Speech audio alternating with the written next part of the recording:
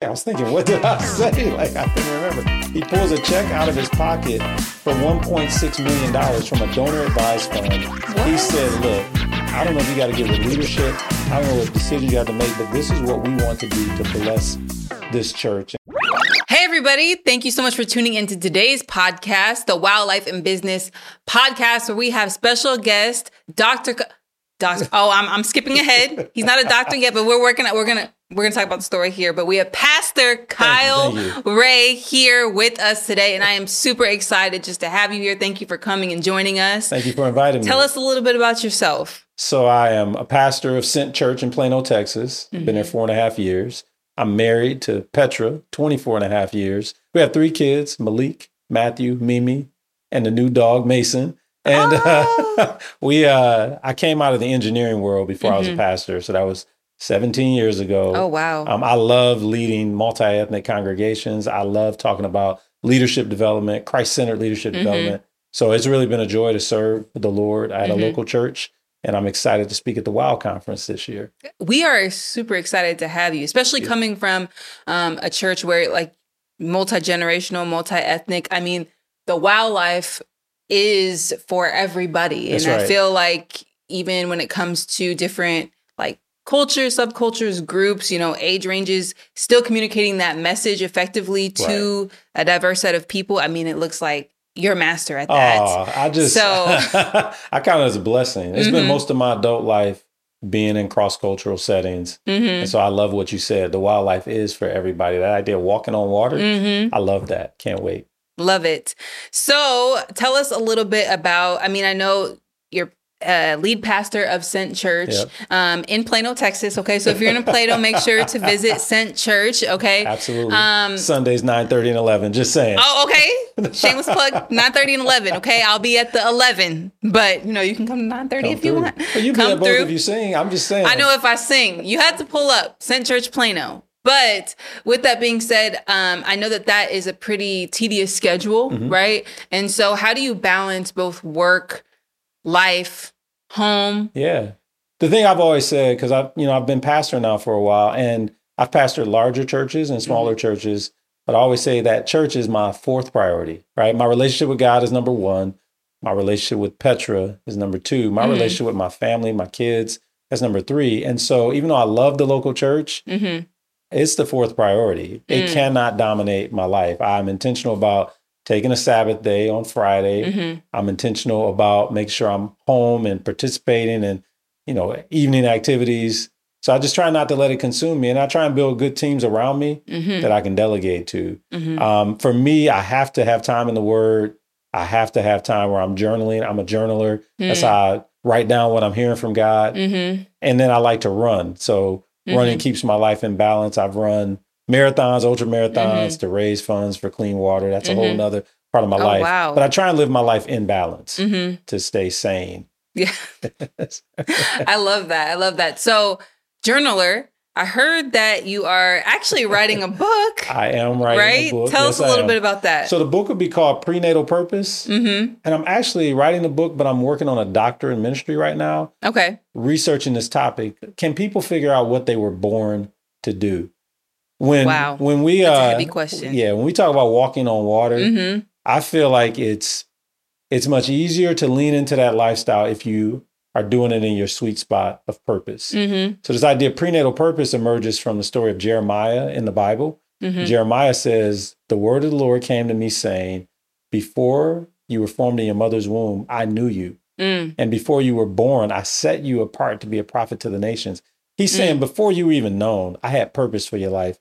I'm trying to help people discover it. And it's really part of my story of how I left engineering and became a pastor. Wow. So leaning into that a little bit, leaving engineering and becoming a pastor, tell us about that. How did you know it was time to leave, that career and go into ministry? Yeah. So around 2002, I began to ask God a simple question in my morning prayer time. God, what did you create me to do? Like, what was I born to do? I said, I like engineering, but it's not the thing I would do for free if money wasn't an issue. And I began praying that prayer. I was getting up at 4:30 in the morning, journaling. trying to listen for the voice of the Lord. Mm-hmm. There's a series of events, and I'll talk about them in the book and share some at the conference, but it became very clear. And one day I heard the word seminary, and I laughed, like, seminary. And I can't see me learning any Hebrew or Greek. That's what I said to God. And it was like God said, who do you think got you through your engineering degrees? I was like, well, I guess you did. And so those are hard. They were difficult. Those are tough. It was. And so the next thing you know, I took about a year reflecting on this calling, but I started seminary a year later. My wife and I kind of did a career flip-flop, and I earned a master's of divinity, and I began working at a local church. But it was confirmation while in seminary that it wasn't just a call to education. It was a call to shepherd people. Yeah. And so I still remember preaching the first sermon. I still remember learning pastoral care. Mm-hmm. I'm in the whole journey, and I feel like I'm doing now what I was born to do. I love that. So the wildlife, it stands for walk on water, testament to Peter, how he had to get out of the boat, walk towards Jesus, and how that same faith is kind of resonates when it comes to entrepreneurship, business ownership, maybe for creatives, just basically any assignment that God has for you, you have to have this element of walking on water. Yeah. And I know being a pastor, you come across people all the time who are kind of probably in this season of life where they are having to walk on water. What advice do you have for somebody who's kind of in a season of transition or a season of, man, my faith is being tested. My faith is being stretched in this season. Well, I'm going to give the advice that emerges straight from the text about Peter, which is keep your eyes on Jesus, right? If we study the text, we know that once he looked away from Jesus, that's when he noticed the wind, the waves, everything going on around him. And that's when fear really crept in. Yeah. So I know it sounds cliche for a pastor to say, keep your eyes fixed on Jesus, but it really comes down to that. Like for me, near term, and then past, this whole prenatal purpose thing, it's been on my heart for nearly a decade. I've spoken on it. I've spoken in college settings, trying to help young people that are majoring in something that somebody told them to major in, but it's not really what they were born to do.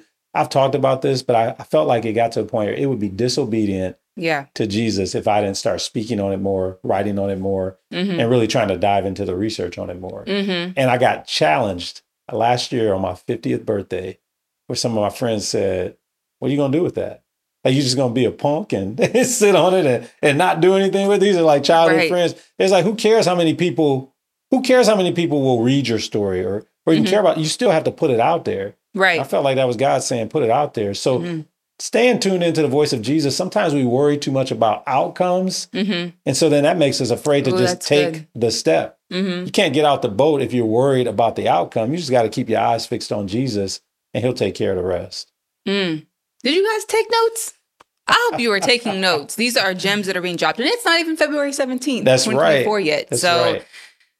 Tell us about a time where you had to really, exude this kind of faith, walking on water. I mean, we talked about your book, but is there any other times in your life that other people could maybe resonate with your testimony? Yeah, there was a time when I was pastoring a church in Michigan. I felt like God was calling us to launch a campus in a nearby community. I tell this story all the time.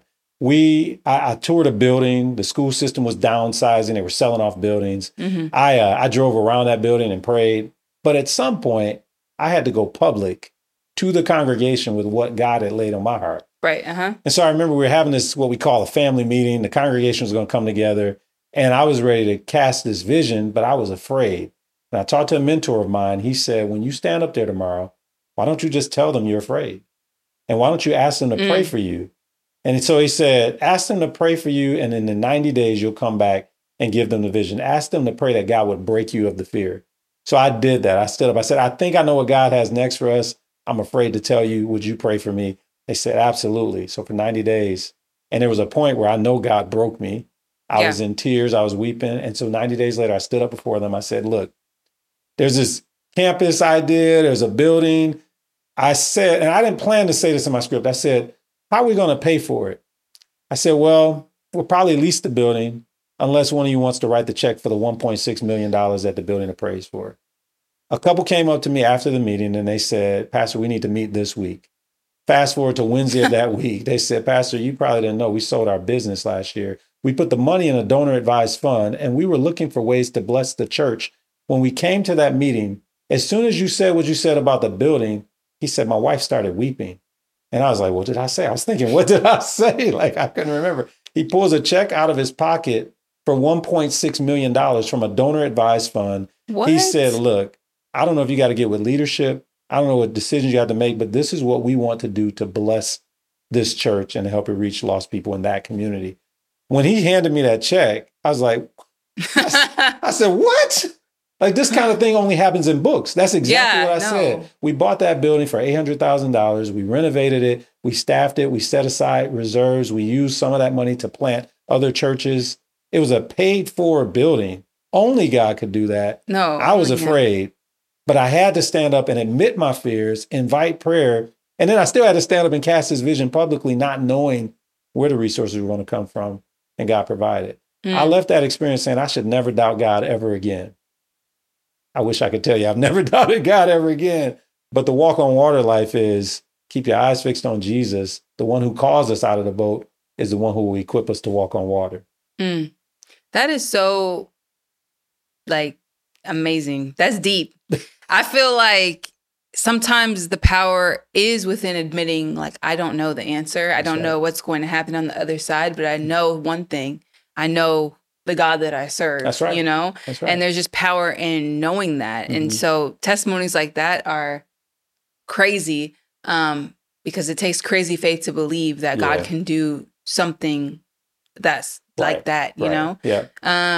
So I know being a pastor too, you come in, I know being a pastor, you come into contact with a lot of like entrepreneurs, business owners. So going back to that, what advice do you have for an entrepreneur, business owner, somebody who might have staff where they want to still infuse like, you know, faith principles into their business, but we're living in a world where it's kind of, you know, not as easy to do that?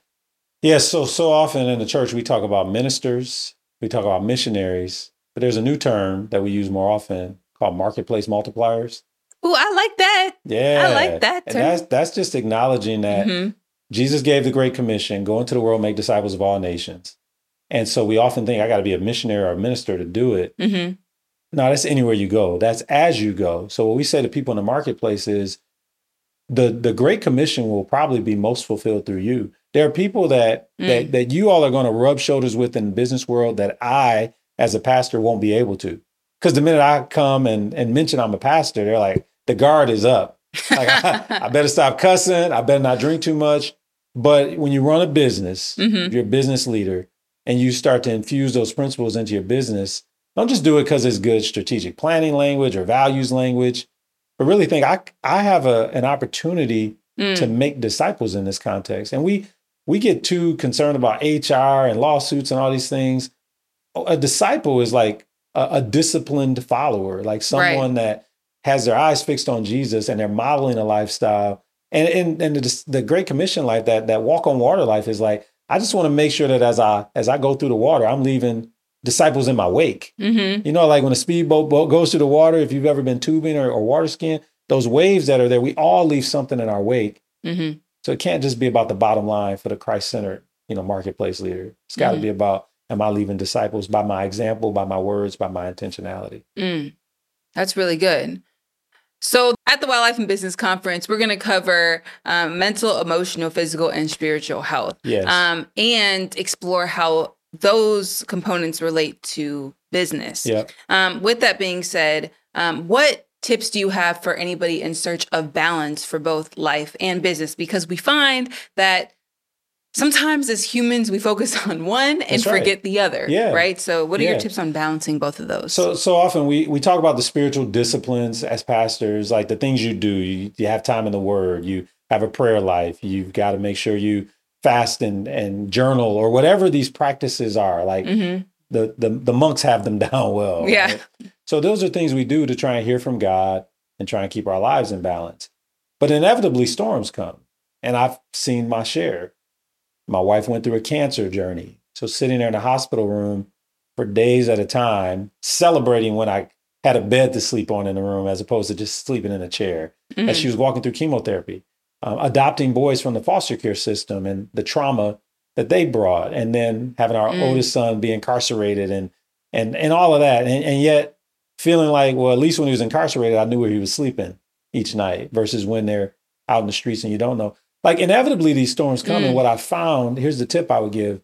When the weight of the storms come, whatever rhythms you normally have to stay sane probably won't be enough. Meaning you've got to be willing to change up your rhythms because the weight of life is heavier. So like your normal rhythm sustains you through the normal weight of life. But when the weight increases, be willing to change things up because what you've normally done, if we're not careful, we start to think that's enough momentum to get us through the tough times. Yeah. But I tell people all the time, I live in the real world.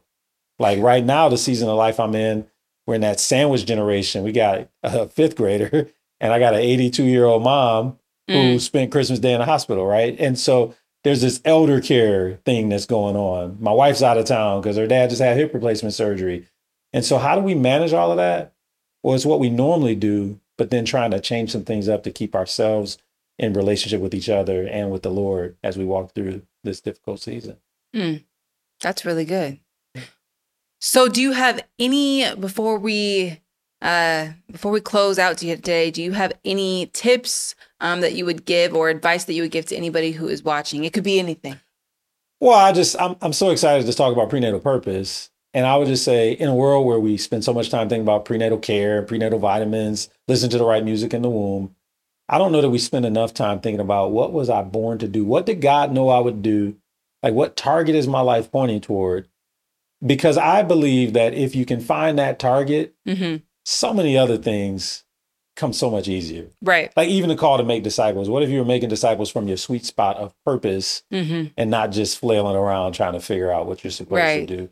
And I would say this, that in Jeremiah's story, when God told him that, like before you were formed in the womb, I knew you. Jeremiah's first response was an excuse. He said, I'm too young and I don't know how to speak. And God said, don't say I'm too young and I'll give you the words to speak. Whatever those excuses are that you're making for not living the wild life. Some of you are watching this podcast and you haven't even signed up to come to the conference yet. So whatever excuses you're making, I want to encourage you, lay them down and step into the wild life. Wow. Step into the wildlife. That is, that's the new slogan for the conference. But thank you guys so much for tuning in today. We can't wait to see you on February 17th from 12 to 7 p.m. here in Farmers Branch, Texas. Make sure to get your ticket at livethewildlife.com. Make sure to connect with Pastor Kyle, right, and Sent Church, and also check out prenatalpurpose.com. Sign up for the newsletter that will launch more information on his upcoming book, right? Yeah. So make sure to get plugged in there. We look forward to seeing you soon. Put a thumbs up on this video if you liked it and comment below any takeaways that would be helpful. Have a wonderful day and be blessed. Bye.